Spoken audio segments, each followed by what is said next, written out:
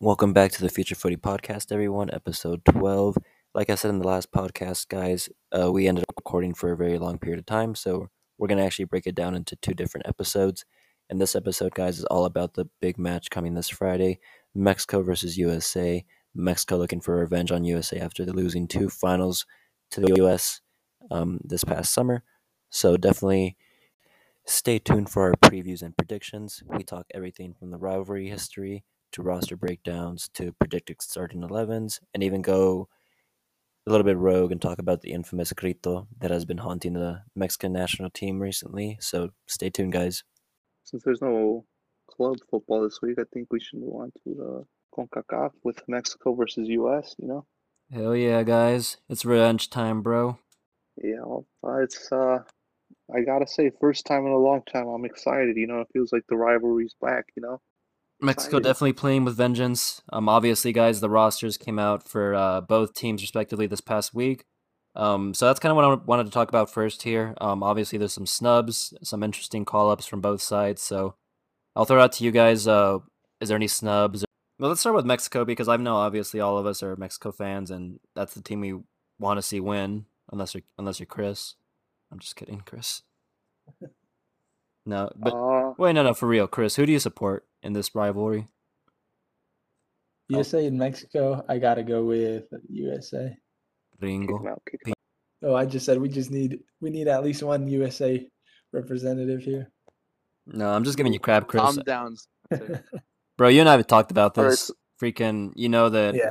I love USA, but when it comes to when I support them, but when they play Mexico, that's the only situation I won't support them. I bleed red, white, and green. Yeah.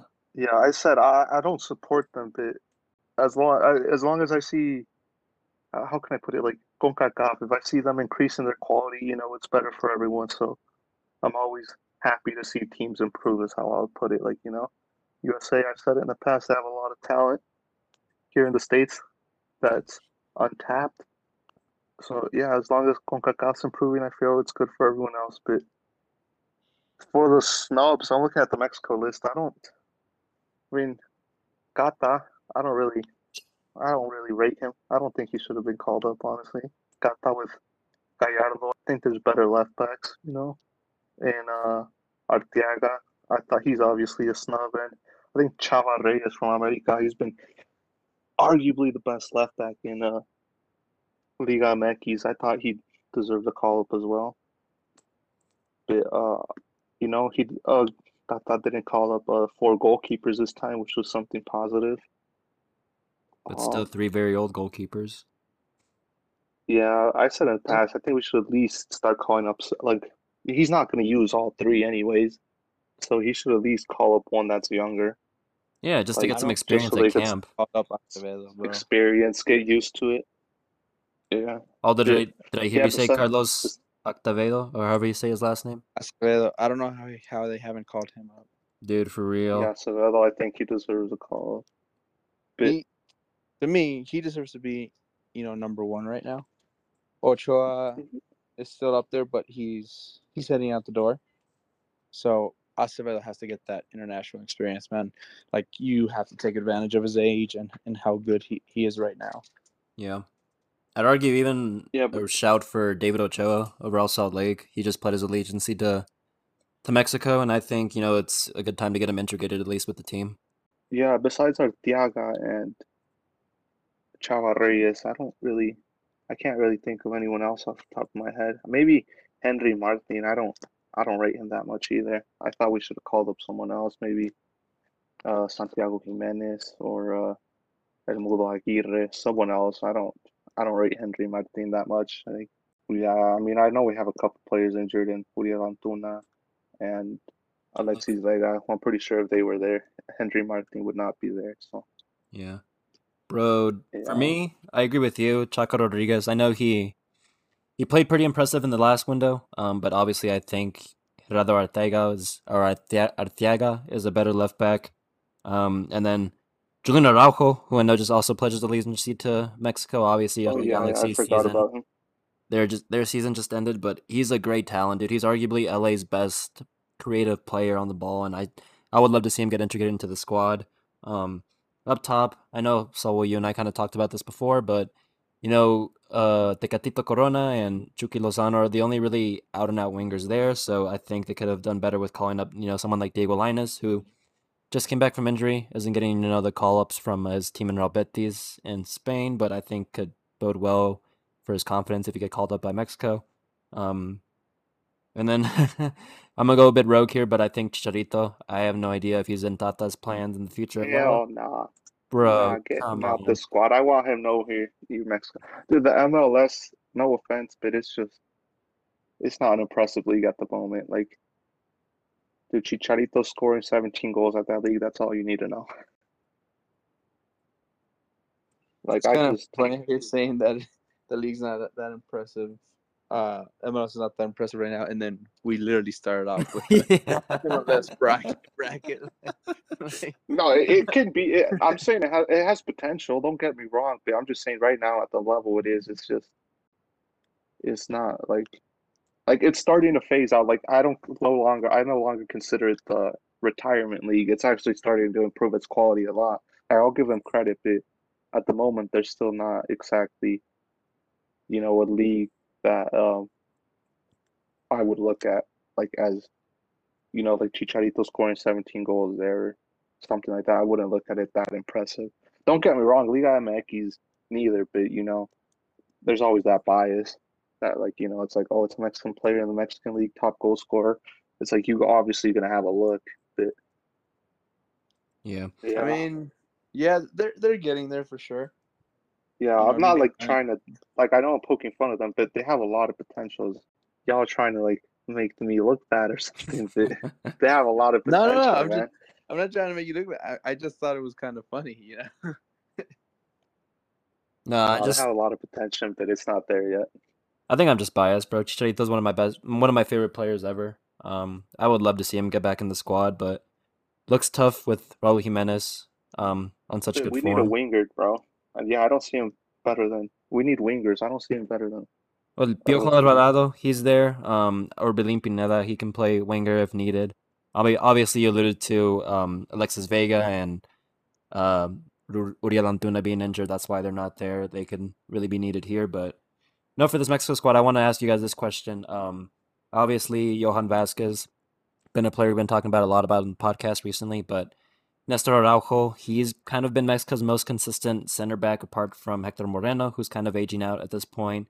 Obviously Cesar Montes, don't know if you guys saw, but he's I wouldn't say he was most consistent. He's most consistently picked, but I wouldn't say he was necessarily most deserving. consistently there, bro. That's what I try to. That's what I mean. Like he's always called up. Oh, He's I always thought you meant he starting. was like one of the best ones, and I was Oh like, I don't no, think so. Oh, no, hell no. he's always just starting, bro. But honestly, he does start a lot for Celta Vigo over in Spain. But obviously, more recently, that's not been the narrative. And then Cesar Montes injured. So Gerardo or Tata Martino actually called up two center backs. I Gilberto knew he called up Sepulveda and someone else. I forget Jesus who. Angulo. Oh, He was really impressive at the Olympics, so I'm excited to see if he can, contribute to the squad at all. But no, in terms of defense, guys, I'm just curious, who do you guys start as in the back for the first game against USA? well, we had everyone available. I think I've told you before, but it'd be Cesar Montes as a right center back, Johan Vasquez left center back, right back. I'd go with Jorge Sanchez, and then left back I'd go with Osvaldo Rodriguez, just because for me he's more of a defensive uh minded left back. Jesus Gallardo's a left mid that plays left back. He bombs up the wing and adds a lot.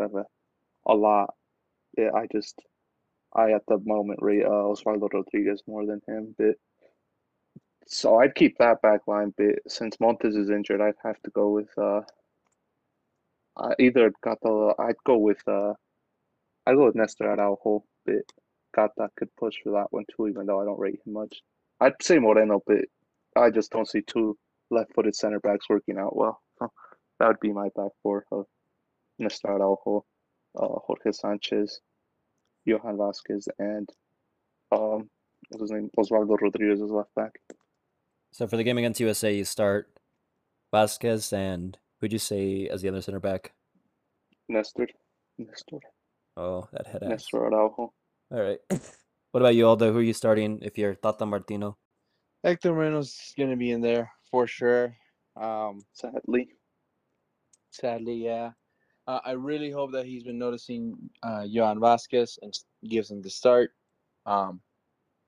He deserves some minutes in the national side. He has to get that experience. He's still very young. He's doing very well for his club. So he has to get that international experience. I think he didn't call up Arteaga, right, Sadly. for the Yeah. left back. Stupidly. Still politics going on. Oh, man. Well, I hope that changes soon. Who do we have as left backs right now? Jesus Osvaldo Gallardo. Rodriguez and Gallardo, yeah, that's pretty much it. And for right backs? Cata Sanchez and Dominguez. Chaka. Yeah. I think he might want to try to do Rodriguez on the right with Gallardo on the left. I think I've seen him done that a while back ago. He's definitely going to start Ochoa. I would start Ochoa, right? Since he doesn't have Acevedo. You know what I Oh, you actually want to try? Something completely rogue that y'all might not agree with, but if we had more wingers available, I'd love to see Tecatito at right back. Oh I'd yeah. love to see him, especially since our right back position's been a bit shaky. I'd like to see Corona, and then maybe he can plug in Antuna or Alexis Vega if they were healthy and as right wing. I'd love to see him give a few runouts because he's done it at Porto and he actually played decent. So Yeah. yeah, if I wanted to go rogue, I'd do that.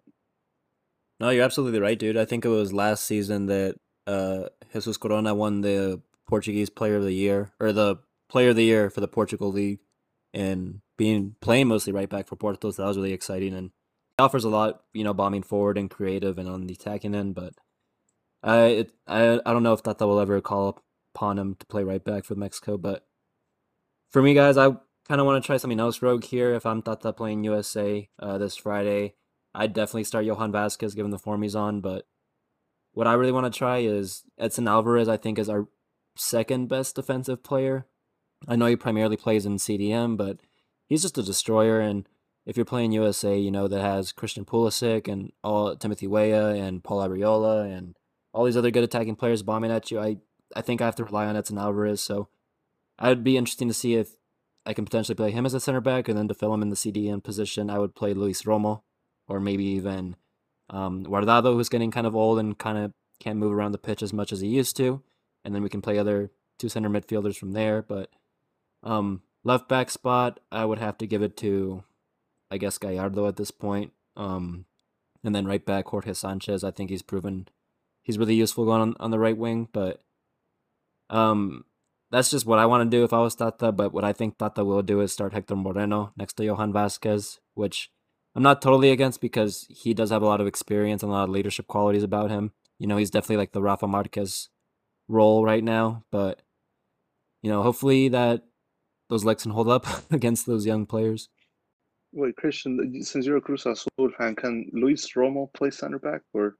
Yeah, he can. He can play center back, CDM, central midfielder, even as a left midfielder. But I definitely think his best position is CDM, and obviously it's a bit conflicting there with Edson Alvarez in the same squad. But if Alvarez does play a center back, which I kind of want to see, I know he played a lot of center back at America, hasn't really played much at Ajax, but I can definitely see Luis Romo being a more than sufficient replacement in the CDM position.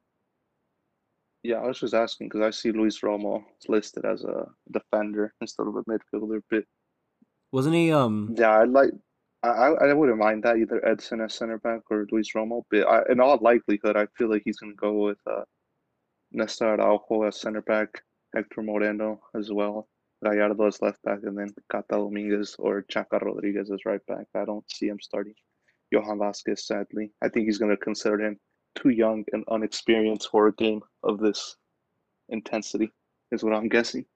Yeah. What about central midfield guys? Because I know that Mexico kind of lacks a creative outlet, for lack of a better term. Obviously Guardado and Hector Herrera are, the two starters there, but even he's been benching Guardado more recently, so I'm interested to see who you guys would start and then who you think Tata will actually start. I'd like to see either Edson or Romo as CDM. I think it's going to be Edson, and then Orbelín Pineda and Roberto Alvarado. I'm conflicted on them because aren't they wingers and listed as midfield? Or am I wrong on that, Christian? Since they both play for Cruz Azul. No, Alvarado, he's definitely a winger. Obviously, he can play like on the right or on the left of a midfield like 4 or in a 4-2-3-1 or Diamond. 4-4-2. Yeah, or a diamond, but no, but I think in El Piojo, he's definitely best served on the wing, and then Pineda, he can play winger, but I definitely think his best position is as either a free 8 or, a full-on attacking midfielder, that classic cam position. He can definitely play in a midfield 3, and especially if you have Guardado, Hector Herrera, or Edson Alvarez next to him, he can definitely be the creative outlet. Yeah, so I'd go with Edson Alvarez, and then we do need creativeness, so I definitely go with Pineda in the midfield. And then for the other midfield, I think we have to go with someone box to box, which would either be Guardado or Herrera. But I don't think they're both on the older side, and like as you said, Guardado doesn't really have the legs no more, so you'd probably have to be subbed out or subbed in the second half. So yeah, I think I'd go with Edson, Pineda, and I think I'd go with Herrera. But yeah, I think that's what I'd go with. All right, guys, what about the front 3? Does the front 3 just pick itself? Is it Corona on the right, Chuque on the left, and Jimenez down the middle? Yeah, for me that's the best combo of for the top 3.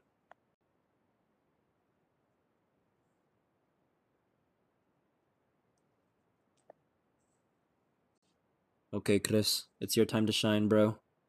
USA's roster. Yo, I don't know any of them. Legit, just Pulisic and Zach Steffen. Damn, bro. Zach Steffen's not even USA's number 1 right now. Bruh. Who's their Right. number 1? Matt Turner, New England Matt Revolution's Turner. goalkeeper. Oh yeah, that Not- young kid. Trash ass guy. No, He's not that young. He's like no, 26. I'm just kidding. Oh, I thought he was young. He's not that young. Wait, before we get to USA, I want to ask you guys, He's 27. how old is Stefan? 26. Oh. What do you No, want he's to ask 24, us? isn't he? No, I looked it up Never the other day mind, because never Chris was mind, asking. Never mind. I was gonna say, do you guys think, like, who do you think is a better striker, Jimenez or Chicharito? Jimenez. Jimenez. Chicharito. Okay. Yeah, I Aw, thought dude, Chicharito this was guy, gonna hold. dude, this guy's Bro, let me defend myself. blind. This guy, Aldo with Ole is like Christian with Chicharito, bro. Bro, It's disgraceful. let me defend myself. The question was who's the better striker? And I think if you're looking for someone to just put the ball in the back of the net, hang out around the penalty box inside the 6, and make good movement off the balls, and, attract defenders to him with his movement, I think Chicharito's your man. But if you're looking for more of a center forward, I think Raul Jimenez is your man because he has really, really good hold of play, which is what he's excelled at Wolves, holding up the ball for his wingers to move around him and make that final pass. So, striker, definitely Chicharito. But I think right now Jimenez is the better player and he probably is the better footballer overall. But if I had to pick each one of them and they were both in their prime, I'd probably go with Chicharito. Hmm. I disagree. I think everything Yeah. you described about Chicharito, being in the box, attracting players, I think that's what Jimenez does, along with the other stuff, as well as holding up play. For Wolves this season, he's become kind of more of a creator. He drops a bit deeper. He holds up the ball real well. Him and Juan Hee-chan have created a good partnership. I think he's assisted almost all of his goals. But Yeah, he's yeah, definitely. I'd pick Jimenez. The only part where you get me is Chicharito in his prime, because Chicharito in his prime was pretty damn good. Like, Yeah. so that's difficult because I think Jimenez is in his prime. So I think in a few years, if you ask the question again, my answer might change to Jimenez, but I'd have to sadly agree with Christian. In his prime, I take Chicharito over Jimenez at the moment. Yeah, I think Jimenez has become more of a Roberto Firmino type player, like a false nine almost. But yeah, dude, I mean, Chicharito in his prime was playing for Manchester United and a really good Manchester United. He played a Champions League final against arguably the best Barcelona team ever. Started that final and played the whole game. Whereas Jimenez, I think his prime was, we were seeing it last year and the year before. It's kind of sad that it was stagnated because of that injury, but in his prime, he's at Wolverhampton Wanderers. Obviously, a good striker. I mean, I'd even argue 2 years ago he was one of the best strikers in the world, top 5 strikers in my opinion. But I think Chicharito in his day was just a different class.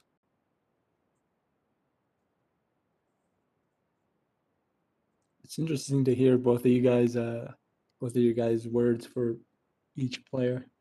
I think I'm gonna go with Raul Jimenez being the better player, the Bro, better you got striker Premier for League the whole- bias. No, I'm just kidding. Well, let's look at the years Chicharito has been in the Premier League and look at the years Jimenez has been in the Premier League. I don't think Chicharito has had the same amount of goals as Jimenez.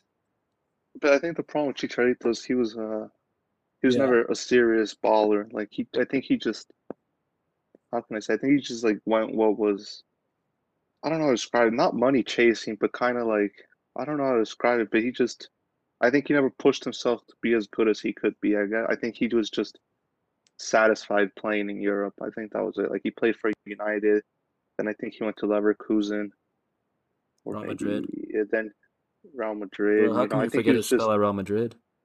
no. I was thinking about which one came first. If it was Leverkusen or going to Real Madrid first. I don't remember, but yeah. And then he also played for West Ham. But Yeah, yeah, he I kind of think fell off. Chicharito just never pushed himself. That's the problem I had with him. I think he was just like he came back to the U.S. and I think I think it's never been hidden that it was purely because of money. I think they're paying him somewhere between 6 to 8 million a year, and you know, I think it was purely for money reasons. Like I think he could have stayed in Europe, even been Yeah. a starter on some teams, but he just chased money. So that's why I'm disappointed in him because I agree with you. I think Jimenez is the more complete forward, but just Chicharito, I felt like he could have been so much more than he was. He just didn't push himself. Dude, that's a really interesting point because there's a lot of things I want to touch on what you just said, but number one, I kind of disagree with you that I think he's one of the few Mexicans that really, really tried to excel in Europe. And, we can sit here and say that he was never a solidified starter. He was always a off the bench option. He was the perfect substitute that would make an impact. But when he was there, dude, like he was known for just his penalty box poaching ability. We saw that at Man United, and then for me, it was groundbreaking when he went to Real Madrid because it's been so long since we've seen a Mexican go to a top level team like that in Real Madrid. At the time they had Ronaldo, Bale, Benzema, James Rodriguez. They had so many stars, and then obviously you can say it came off the back of Jesse's injury and Benzema's injury, and they needed a number 9, but he excelled there. I mean, he could have done better for sure, but he was never really given a chance. But when he was, he excelled in my opinion. Obviously that. Where at Real Madrid? I think so. Yeah. Right. He played good, but I also understand why he didn't get chances. I mean, there's compilations out there. You can just Google them of him just missing sitters as well. Chances that, Yeah. Benzema or someone else would have put away. So, like, at the same time, I kind of understand why he didn't get the chances that we thought he deserved. I mean, he played good, don't get me wrong, but it's just, I understand at the same time why he didn't get more playing time. But how many other Mexicans can you sit here and say that, oh yeah, they played for the likes of Real Madrid, Manchester United. They scored against, Barcelona in the Champions League when he was at Bayer Leverkusen. Arguably, I'd argue he was the best player, or he was at his prime when he was at Bayer Leverkusen because he was actually given a chance to shine, given a chance to start every single game. He was Bundesliga's player or in the Bundesliga team of the year for one season, I remember. It's just groundbreaking for me for a Mexican to go to Europe and make that impact that he had. Wasn't it Jimenez played for Atletico Madrid? Do you forget? Dude, everyone forgot. I wouldn't consider that. Yeah, it wasn't a good spell. He scored what, 1 goal in three appearances, 1 start? I don't mean- know, but then yeah, he went to Benfica where he started playing better. But the thing with Chicharito, dude, is that's why I'm so pissed, dude. He was so good at Leverkusen, and then You I fell think he off. just got satisfied. He just like next season he just fell off the face of the earth. I'm like, dude, this guy was scoring left, right, and center last year, and You he know what I just fell think? off. That's why, because he was satisfied. I honestly believe it's because he was satisfied. Like I think he was done in Europe, and he was like done. He's just like I don't want to. He went to West Ham because I don't know. I forgot why, but like he wanted to go to, I think the MLS in that time, but I think West Ham convinced him. And then, yeah, but it was just frustrating because he could have been so much more than he was, in my opinion. Yeah. So another thing I wanted to touch on there is exactly what you just said. So he could have been a lot more. We see that narrative a lot, sadly, with Mexican players. Carlos Vela, another classic example. When he was a young player, there was a lot of good players and coaches around him. Antoine Griezmann probably being the best example. They would tout him to be one of the best in the world because he saw him on par to the levels of Thierry Henry, Lionel Messi, but he just never applied himself, I guess, to be that best player that he could be. Chicharito, I'd argue it was more that was more the case for him after he left Bayer Leverkusen, or even in his third and final season there at Bayer Leverkusen, he really fell off. But for me, what really solidified it for him was the move to West Ham, where he eventually did meet his wife. He settled down, and then he met another really good friend of his that still is a good friend to this day. I forget the guy's name, but he's just a lot of people credit that man for being a bad influence on Javier Hernandez. I'm not sure if you guys know who I'm referring to, but he has a podcast. He's very pompous. He's very arrogant. He's very all about money. That's what he preaches on his podcast, and he kind of showed Chicharito, quote unquote, the dark side of Wait, fame. what's his name? Dude, I forget his name. What's his Damon. name? No, but yeah, I was just gonna say that a lot of Mexicans don't apply themselves when they're at the top level, and that's kind of a narrative, and it's sad. I honestly believe that. I think Vela could have been the best Mexican player to ever play if he actually cared a little about football. Because I mean, there's countless stories of him just saying that he just plays football because he makes a good living off it, but that his love has always been um, what's it called? Basketball. I mean, that was one of the reasons he moved to LA so he can watch. Well, I don't know if it was to watch the Lakers, but just so he could be closer to basketball and stuff. But I mean, there's countless stories of Arsenal players, even Real Sociedad ex-players, just saying like he could have been so much more if he cared. But I think that's also common in footballers a lot today because I've read a lot of stories of footballers who just say they play football because they they're good at it, but that they don't really, not that they don't like it, but that like they just play it to play it. Like how can I say? They're not passionate about it. Like Junior Firpo, like he's another one. He says he's never watches football. That he plays, and then after that, he doesn't focus on it. Like it's just like it's not a side job, but like I don't know how to describe it, but it's just like I don't know how to say. He's not, I guess, not applied to it completely. Like he's just like, yeah, I got lucky. I'm good at it. He's like, I understand how blessed I am. He's like to play this, but he's just like, and I play it because I'm good. But he's like, I don't pay attention to football outside of this. I think a And there's lot a of that. couple other players. Yeah, there's a couple other players. I can't think of that. I just remember Firpo was the most recent one. I remember. To say, I think a lot of that comes from where these players grew up. I mean, a lot of them grew up in South America and they grew up in poverty, and maybe their goal is not to be the best player in the world. I think for most of these players that don't quote unquote apply themselves, I think they're in it not just for the money.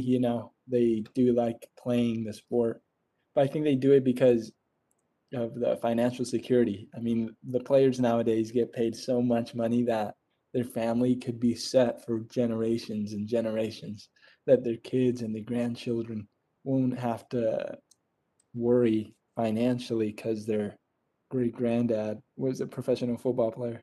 And I think a lot of South Americans, especially, and Central Americans, are big into family. And Yeah. I think I don't know who it was. It was a Brazilian player. It might have been Willian that was talking about how a lot of Brazilians come to Europe to make good money so they can provide for their family back home. Yeah, I Bro, think Brazilians are also like, I think that was Oscar that you were thinking of when he went to yeah, the Chinese Oscar, league. yeah. Oh yeah, I think you're right. Yeah, he went because they offered him a lot of money. Like it wasn't hidden that he only went because they offered him a lot of money. But I think a lot of Central Americans and South Americans are really passionate though. Like you always hear about like Neymar and like just Brazilians in general. They're just like football down there is like a religion. We love it. Like they're like you walk down the streets, they're like you'll most likely see someone kicking a football about and stuff like that. But yeah, I think financial security is like at Firpo, like again, he said like he's just like it's not that I don't like it. He's like I understand how blessed I am, but he's just like it was never my love. He's just like, but I understand I'm lucky to be in the position I am. So yeah. I think the best example of that is Mateus Pereira recently. He was a good young player for West Brom, and then he got a bid from a Qatar club to just paid him loads amount of money. And I think this was the first time that I can remember where a player moved to a unpopular league for money, and it was kind of respected by the football community amongst themselves because he came out and said that I'll be financially exactly what Chris just said. I'm financially secure now for the rest of my life. I don't have to worry about money ever again. And I grew up poor in poverty, and this is exactly what I wanted. And this is just the bigger step for me and my family in the future. And that's the first time I've really seen a footballer come out and say this, and it's been actually respected by the football community. So I definitely agree with that narrative. And also, I found this one asshole's name. His name is Diego Dreyfus, or Dreyfus, however you say it. Dreyfus. Dreyfus, yeah, this guy's something else, bro. He has a podcast called Te Vas a Morir, which is pretty much he tries to be like a motivational speaker, but it's arrogant, bro. Like he calls himself a cabron and all these things. He's like, I'm an arrogant asshole. Like you should be too. You should be selfish. You should care about yourself, because that's all you have. A lot of it's true, but it's kind of up to your own interpretation. But I definitely credit him and his relationship with Chicharito as the downfall for his career because and I don't want to get back on this train again, but just to kind of go back to it a little bit, do you guys remember the interview before the 2018 World Cup where he was like, "Imaginamos cosas Yeah. chingones, like we can beat Germany. We know we don't have the facilities, but we can if we just believe in all these things." He went from that to just, I don't know, live streaming on Twitch and cursing on playing, what is it, Game of War or Warzone or something. I used to look up to this man so much, and now just he's not the best influence, honestly. Yeah, I feel that. I mean, yeah, it sucks. But At the anyways, same guys, time, I understand, money, just having that financial security, But I think we should talk about the U.S. roster now. yeah, Kind for of sure. sidetracked for a bit. No, it's okay. That was a good question, Chris. I kind of alluded to it there, guys, but a big talking point here in the U.S. is who's their number one goalkeeper. Obviously, Zach Steffen. So here's the argument. Do you get more credence to a player that plays for the best team in the world and by the best plant manager in the world, even though they don't start, or for a goalkeeper that's playing consistently game in, game out, and playing at the high level here in the MLS and getting a good run out on form in games in Matt Turner? I side with the latter. I think Matt Turner should be USA's number one going forward. I think Zach Steffen offers a little bit something different with his feet and his ability on the ball, but I mean, for me, you just got to start the keeper that's starting game in, game out every week and doing well. Yeah, I agree I with you. just, Really, Chris? I I thought you'd disagree. disagree, bro. Well, I let me disagree. say- I disagree. let me just say that I always try to be as unbiased as possible when I talk on this podcast. And I 100% agree that the player that is playing every game, that has chemistry with the defense, who has chemistry with the rest of the group, should be playing those games. I don't think just because Zach Steffen plays for Pep Guardiola, it gives him the like The edge. the ability to be the first name on the sheet. I think he has to show more than that. Yeah. But here's what a lot of people are saying that defend Zach Steffen. He's practicing every day with, the likes of Raheem Sterling, Riyad Mahrez, Gabriel Jesus, Kyle Walker, all these great starting players, world-class players, Joao Cancelo, Jack Grealish, that he has to take something away from that, even if it's just in training. But I don't know. I think I agree with you, man. I think game time and minutes during an actual game is a lot more crucial. Definitely. But yeah, I was gonna Yeah. say I mean, I could be swayed either way because, I'm still on the fence a little. I do agree, game time, but as you mentioned, Christian, my arguing point was going to be, at City, practicing against these world-class players, and I obviously know um, practice and game time are two completely different things. But just going against the likes of all these players, is just, I believe, in my opinion, is better than going against some of these MLS players that go against, especially like the bottom half players. It's just some of them are questionable. You're just like, how is this guy even playing football? But that was my argument. I mean, at the same time, I do agree. I do think game time is better, but dude, just practicing against those players. And I think that's been a problem in some clubs, some national teams in the past. It's just like, like it's just like, oh, he plays for a big team. He's our starter. Yeah. I knew it was in the U.S. in the past. It was just like, he's not like he might be a bench warmer in like City or like Dortmund or some other team, but it's just like, hey, he's a starter for us, and it's just, I think it's been a problem in the past, but in my opinion, from what I've seen from Zach Steffen, I think he's a better goalkeeper and he should start. Another point that people make when this goalkeeper debate comes up is South American teams in CONMEBOL are notorious for starting backup goalkeepers for big clubs. Obviously not anymore and recently, but in the latter years, I want to say 2010 to 2016, we saw David Ospina, who was a bench warmer for Arsenal most of the time, starting for Colombia. We saw Sergio Romero, who was a bench warmer for Manchester United, majority of the time starting for Argentina every game. But yeah, I think Sergio Romero and David Ospina are the two best examples there. And obviously, they did really well when they got the call up for their national team. So that's just another argument that people throw out to defend Zach Steffen. I But agree with him. Matt Turner's my guy. So another big talking point for this roster, guys, is the defenders. When I first saw this, I'm not going to lie, I was a bit upset because I didn't see Serginho Dest. But then I come to find out He's injured, though. Exactly. I come to find out he's injured. Yeah, my bad. I should have let you finish. My bad.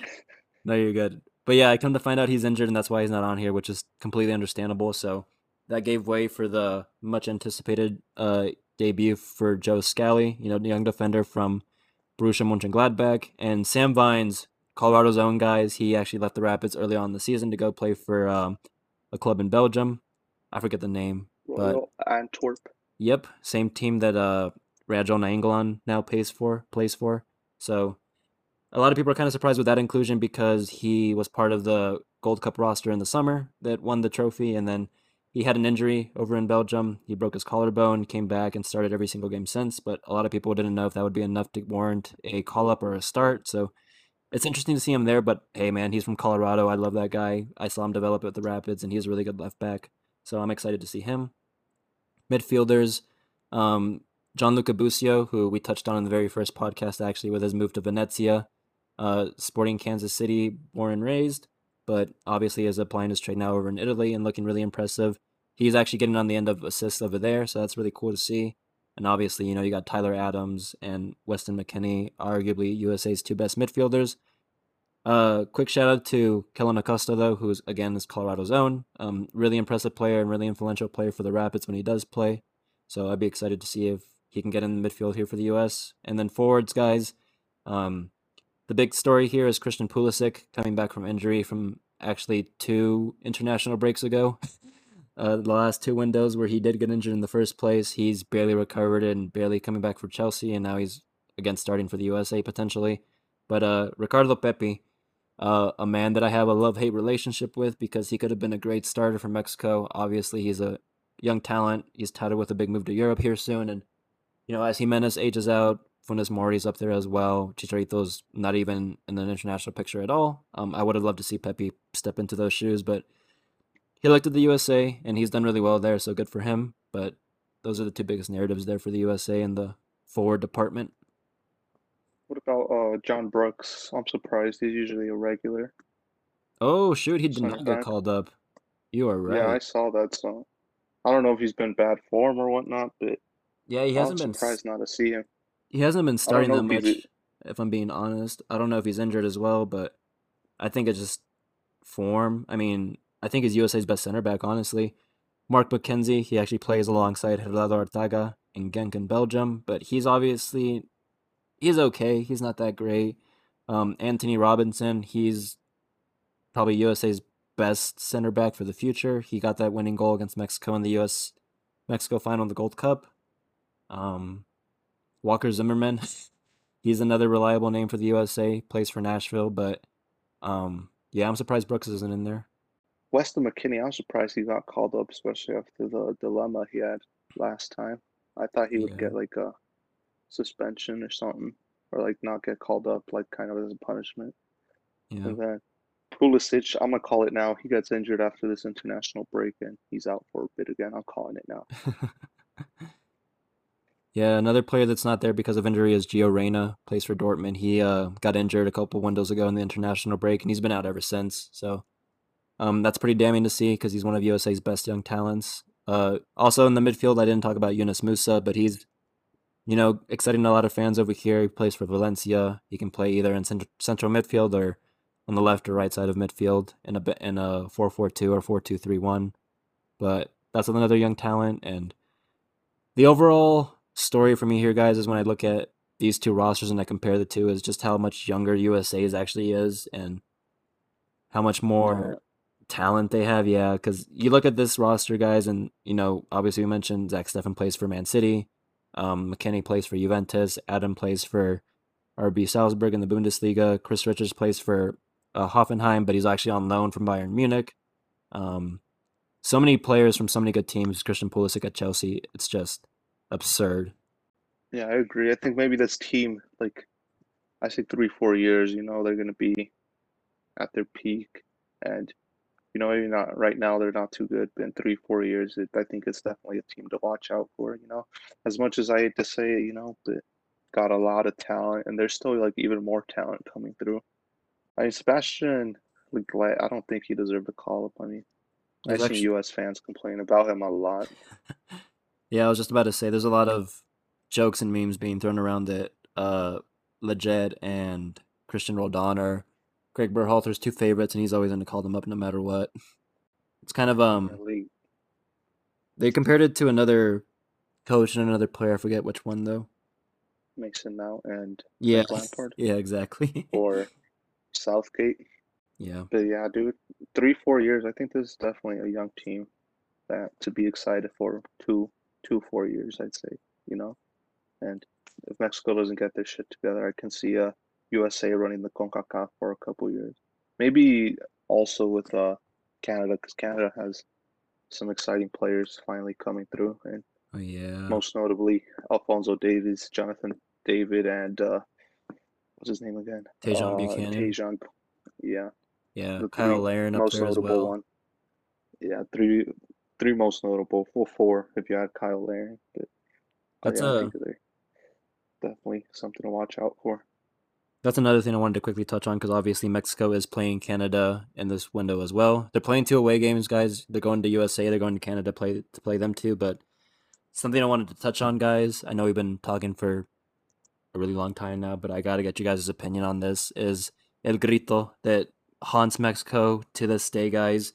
We all know what it is. How do you guys feel about it, and how do you guys feel about when the fans in the stadium actually shout it? Because obviously we're seeing repercussions now. Mexico's not going to have fans in their stadium at home for their next 2 games at home. But I was just really curious to see what you guys thought about that. I just want some clearance on what, I know they say, I know the word, but what's the word mean? Is it actually homophobic or is just... It all depends on context, in my opinion. Yeah, that's what I really wanted to talk about because honestly, if you ask me, man, I genuinely don't think Mexico fans ever meant it to be homophobic. I think it's just slang, it's just calling someone like a jerk or an asshole or something. Bitch, motherfucker, asshole. It can mean depending on the context, it could mean a lot of. Very rarely do people actually use it in the homophobic context. Very rarely do I actually see people use it in that context. And I genuinely think that it was never meant to be homophobic. Yeah, I don't think so. I mean, and I agree there, man. Because even for me, when I first heard this chant, watching TV, you going to a game, my translation of it or my understanding of it was like, "Hey, asshole." Yeah. So to me, when I first learned about it and everything, it's always been like, "Hey, asshole," whatever the case may be. It never intended to be homophobic, but I don't know if our culture's coming in the way a little bit of that, with all these different things going on, which is fine, but at the same time, it's kind of similar to with Cavani's situation when he said Negrito. Yeah. For him in his hometown, where he grew up, that was always the slang word for friend. For us here right now, we've always had that word kind of like as an asshole, whatever the case may be, a bunch of different other words, but we never really use it in that homophobic way. Yeah. Although yeah, I couldn't have said it any better myself, man. Yeah, but I think this became a problem in the 2014 World Cup because obviously that's when it was at its peak. And dude, I remember when I was in high school and we had soccer games at Eagle Valley High School, we would do that in the crowd, and it was fun. It was just like a cool thing to do. It was fun. It was hip, but obviously, I think the 2014 World Cup, with all these movements coming up and all these advocacies for these minority groups, it became the narrative became different, and that narrative was never written by Mexico or Mexico fans themselves. It was written by other people for them. So, you fast forward all this time and all this years, I genuinely believe that now it's just ignorance by the fans because I get it. It was never meant to be homophobic, but if you're being told not to say it and there are going to be consequences if you continue to say it and shout in the stadiums, like just stop saying it. That's where I lie on this fence right now. Just stop it. But the fact that Mexico fans are so consistent with it and so ignorant, it pisses me off genuinely because I was at that final and here in the Broncos Stadium, Mexico versus USA, where they had it and they had to pause the game for a little bit, and obviously it's never gone to the third stage where they suspend the match, but we're getting pretty freaking close, dude. And honestly, I'm gonna be so upset with Mexico fans if we're the reason why Mexico loses out on the World Cup. I doubt it. I doubt we miss out. I think it's just going to be increasing in fines. I seriously, dude, there's a lot of money for them to lose, especially CONCACAF if Mexico doesn't go to the World Cup. And as we all know, it's money that talks in the FIFA world. But how did it even start? Like did anyone complain or did FIFA just come in? Because I mean, I understand the direct translation is homophobic. It means male prostitute, but like, how did it start? Did like someone complain, or like did FIFA just step in and we're like, "Hey, stop it," and here's a fine? Like, because I don't remember. I just remember like Mexico got fined for it, and then I was just like, "Where did this come from?" Because it had been going on for I think a couple years before like FIFA finally stepped in. I think they sent some warnings first, and then FIFA finally like stepped in and started fining them. But yeah, I mean, it is disappointing. I'd hope the fans wouldn't, but I think at this point it's like stubbornness because I think it's Mexico fans kind of like sticking it to FIFA because I mean it's very hypocritical by FIFA, because I mean look at Qatar, they have slaves building the stadium and they don't say shit about that. But here comes Mexico with a chant that, as far as I'm concerned, I haven't heard any player or anyone come forward and say they felt uncomfortable with it. Yeah. Um, so I just think it's very hypocritical by FIFA, and I hope it stops, but I honestly, I don't think it's gonna stop. I don't. I think it's like a pride thing at this point, and Mexico's just gonna keep sticking it. Like the Mexican fans are just gonna keep sticking it because I mean, the players, like all the players, are practically they went on a campaign to like beg the stadium, to beg the players to stop, and they just don't. So, I just think it's hypocritical at this point by FIFA. I think if they never started it, they wouldn't care. But at this point, I think they're in too deep and they're just trying to make a point. But I don't think it's stopping it anytime soon. I don't understand why they just can't shout another word. Maybe like if they Puro really want to say a word, why can't they say like culero or something like that? I or mean, puro. so I've been trying football, and so I like love it that. goes like football. So it kind of still is on. That's actually what I shouted in that Denver game against US and Mexico when that whole happened. That's what I've been trying to do because I saw one of my other friends do it, and like it makes sense, but I don't think it's gonna change anytime soon. No, I think FIFA's eventually going to give up. Honestly, I think they're just going to see it's not going to stop. They've fined the fans. They've exiled the fans from the stadium for like 2 matches and stuff like that. And I don't think it's going to stop. Honestly, like if it was going to stop, to me, it would have stopped once they were suspended from allowing fans in the stadium. Like if it didn't stop then, I don't think it's stopping now. So You know. Yeah. No, my biggest problem with it is exactly what you just said, Saul. It's just stubbornness by the fans, dude. Like, it genuinely gets under my skin, the fact that they're like, oh, and I get it too, because it's kind of like when you're younger and your parents tell you not to do something, it just makes you want to do it even more. But it has a limit, and like I think we've well reached that limit, and it's just I've said this on the podcast before, but that what my mom told me, I think it just reigns true now that a Mexican's worst enemy is genuinely like its own people or another Mexican. Like it's not cool. You're not cool if you're doing it, and it's just ignorant and stubborn. But I think there's another scenario why fans do it in the stadium, especially now. But before I go on to that, Chris, I'm really interested to see you're kind of a neutral on this. You know, you kind of really didn't understand it at first, but what's your overall perspective on this? Yeah, I feel like you guys, I don't see it as a homophobic slur. Maybe that's, Saul, you said exactly what it meant. And maybe it is a homophobic thing to say and something we need to move past. But I never saw it that way when people were chanting it. Like Aldo said, it was more like a asshole kind of thing to like poke fun at the opposition goalkeeper. Never really saw it as something to cause harm or anything. And I really like the point that Saul said that the next World Cup is going to be in Qatar, somewhere where people are maybe the most homophobic place on earth, and gay marriage isn't even legal. And it really is hypocritical for FIFA to be saying something about a homophobic slur when the next World Cup is in Qatar.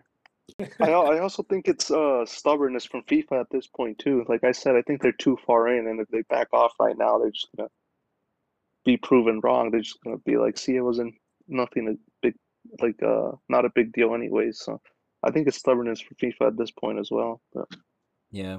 yeah, like when So it first started, I saw it like as a how can I say it without sounding bad? it was a Like the trend. like as a Mex as the like when I first heard it, the first thing I thought is like, oh, fucking Mexicans again. Like not in a bad way, but I was like, dude, that's my like it's like it's my people. Like I don't know how to describe it, but I was just like, man, like I just laughed it off because I was like, oh damn, they're really doing this, man. No, Like who else but us? yeah, I But understand. I don't know how to say. I know it sounds bad, but I kind of saw it like as an like like fun, cheerful spirit is how they were doing it. Like it's like when you're hanging with like the boys and something, and you're just like, oh, you like cussing with them and saying stuff. That's how I saw it. I Yeah. never saw it as them being homophobic. Like I don't know if you saw it, but like I think either a couple weeks or like a month ago, like there was like a video in like a league in Europe where like the European fans have started saying it too, and I was like, oh damn, it's spread. But yeah, they like FIFA's hypocritical because I know like Hungary, like they're very homophobic too. Like I remember they weren't allowed to in the Euros, like they weren't allowed to use like LGBT stuff there because they said it was gonna I don't know what they said it was, but it was like practically like they didn't allow it because in Hungary it wasn't allowed and they didn't want to go against them and stuff. But that's just hypocritical. I mean, there was even fans I remember I don't know if it was in Hungary, but I remember there was one game where they're doing the Nazi salute and FIFA didn't even do anything to them. Like it was UEFA that ended up sanctioning them, not FIFA. So it's just very hypocritical by FIFA, in my opinion. So actually, two things I want to say before we move on from this subject. For me, it's just kind of I agree with you, Solo. There, it's just like, oh, that's my people. You know, that's how they are. It's no harm intended, but no, it's kind of like the equivalent of the Mexican wave. You know, they're trying to have fun. But the way Mexican fans have responded to FIFA pretty much banning it and saying there will be consequences if it continues, the way they responded, and then the way I don't know the USA responded to the whole Black Lives Matter here movement in the United States with the players coming out and solidifying and unifying with the people here. That's just that speaks volumes to me. Also, not from the players' perspective, but also from the fans' perspective. It's kind of shameful to me, honestly. We look at the two sets of fans and we give credit a lot to the United States fans. The American Outlaws for being very inclusive, but you go over to the other side of the border and I know Mexicans don't mean harm, but worldwide, what kind of attention does that garner? That's just another thing I wanted to throw out there. I don't know how you guys feel about that or if you agree necessarily. The American Outlaws, I've heard stuff about them, but I don't want to get political on the podcast, so I'll just let people do their own research about them. But all I'll say is they aren't who they seem to be. Yeah, I mean, I've never seen that. Like I've said it before, I've never seen anyone complain about it. Like the most people that not even defending people, but they're just like by the letter of the law, FIFA is correct, like it is homophobic and whatnot. That's but I've never seen anyone being like like being like, oh, the Mexicans are homophobic. They're obviously saying it because they're calling the other guy a male prostitute, but they're just like the direct translation. It's mostly like people being like, oh, well, the direct translation is this, so technically FIFA is right, but I don't agree with it and stuff like that. So, the very last thing I want to say about this subject is how it's kind of adapted. We saw this in the last cycle against Canada. Not in the last cycle, in the Gold Cup over the summer. How fans will use it as kind of a turning point in the match.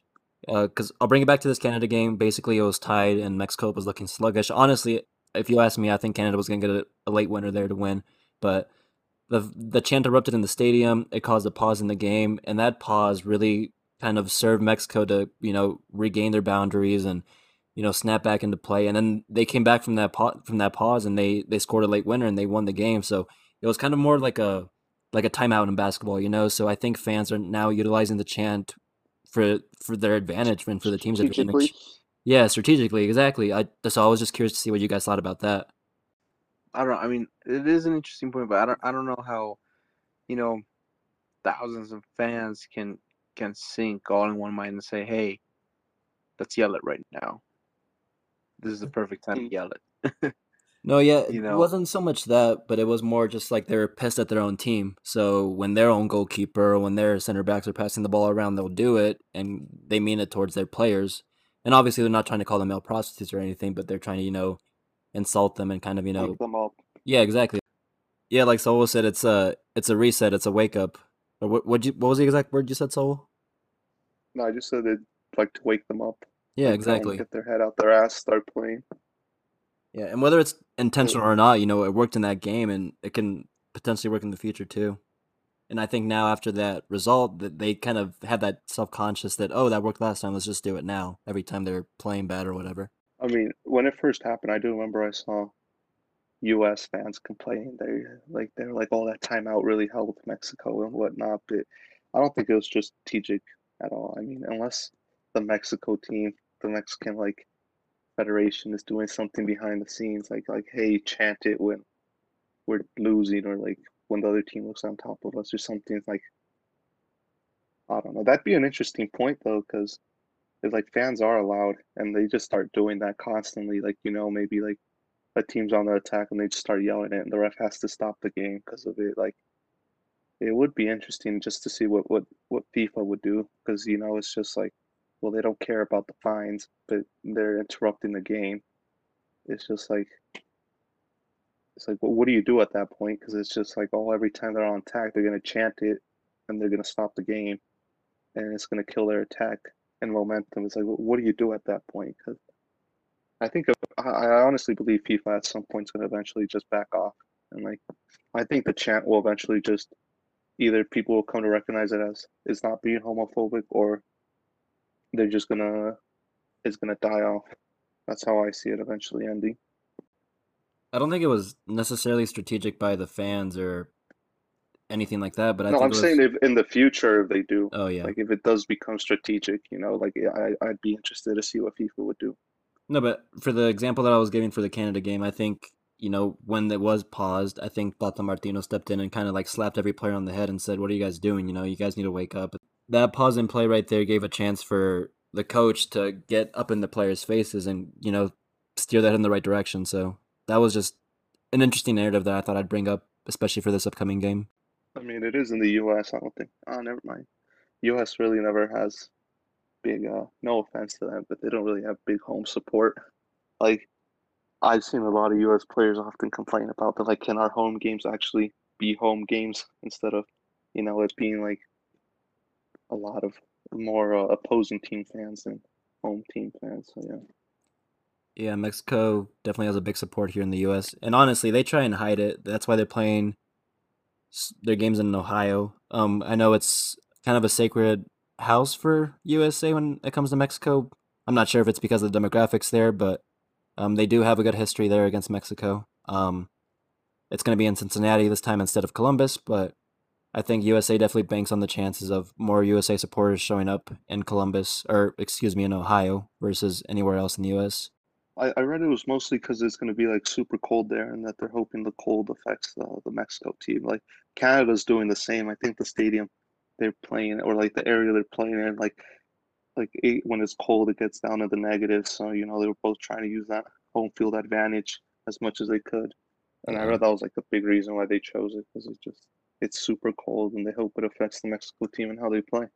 All right, guys. So, final before we end the podcast, which I'll probably have to end up doing 2 different parts, but I'll work on that. Before we end this segment, I just want to quickly get you guys' predictions and outcomes for the game coming up this Friday. So, Aldo, I'll start with you, bro. Who do you see coming out on top? I think it's gonna be a tight match between U.S. and Mexico. I think Mexico's gonna bottle it. I'm a big LFG fan, but they just haven't been performing for me. So I'm gonna give this one to the U.S. So, Chris, I'm interested to see your perspective because you are the only USA supporter here. Obviously, both USA and Mexico will probably more likely advance to the World Cup before any other team does. But given the history and the most recent history between these two teams, is this a must-win game for Mexico? I think it is. I think any World Cup qualifying is a must-win for any team, and especially this one because it's such a big rivalry going on with Mexico and USA. And if you're either of those teams, you want to get qualification as soon as possible. So it's a must-win game for both teams involved. Who do you see coming out on top?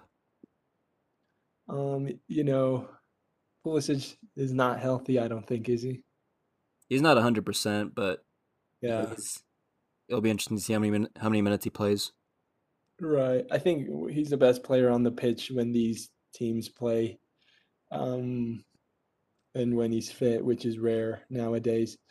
But if he's not there, maybe some other American players can step up. But I don't know.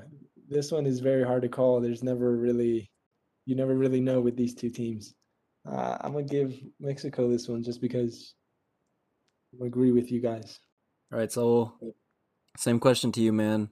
And obviously you have a more, I want to say, deeper connection when it comes to Mexico and with the given recent history. So I'm asking you this again: is this a must-win for Mexico?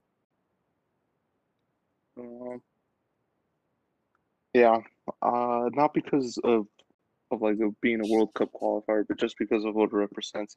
Any game against USA, our biggest rivals, I think is a must-win for either side. I know US has come off, beat us the last 2 times we faced off, so you know, but I see Mexico winning this one. I think they win 2-1, and I think Greg Berhalter is going to be the one to blame for the US. I think he's going to get his tactic wrong, overthink it, and I see Mexico winning this one 2-1. All right, guys. I'm going to agree with Chris and Saul there. I think this is definitely a must-win for Mexico, not just because it's a World Cup qualifier or because of the rivalry or anything like that, but purely the fact that they want revenge and they need to prove to Mexico and to themselves, honestly, that they are still the best team in CONCACAF. So I think they're going to be playing with a big chip on their shoulders. And another thing the Mexican fans are pointing to, the 2 losses this past summer, is the fact that Raul Jimenez was not healthy for either one of those games. And a lot of fans are saying that if he actually was on the pitch for both of those games, he would have made a big difference for Mexico, which I strongly agree with. And I think the fact that he is now back healthy, obviously not hitting on the same level that he was before, but I think he's going to make a big impact in this game. And, you put that on top of the fact that they want revenge and the chip on their shoulder and they want to prove and establish their dominance. I think Mexico wins this game. It's going to be tough. USA is not going to give them an easy time whatsoever, but it's going to be a hard-fought victory, I think. So I'm going to go with Mexico for sure. Yeah, and then also Guardado and Chucky weren't in that for the Gold Cup final. I think they would have made a difference.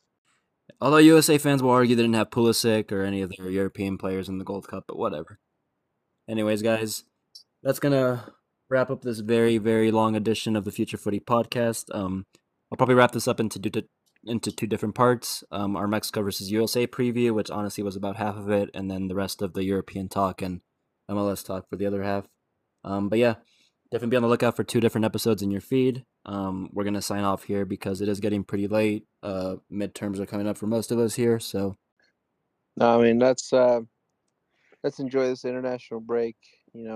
Tomorrow it's a big day for World Cup qualifiers all around. Starting 11 a.m. There's like 5 European matches going on, so it should be a good day tomorrow. So yeah, guys, this was a lot of fun. Thank you for tuning in each and every week. Be on the lookout on our socials, guys. Potentially, we'll be doing a Twitter space after the game on Friday. So definitely follow us at Future Footy Pod. And yeah, stay tuned on our socials for much more coming. And we'll see you next week. See y'all next week. See you guys. See you guys. Have a good one.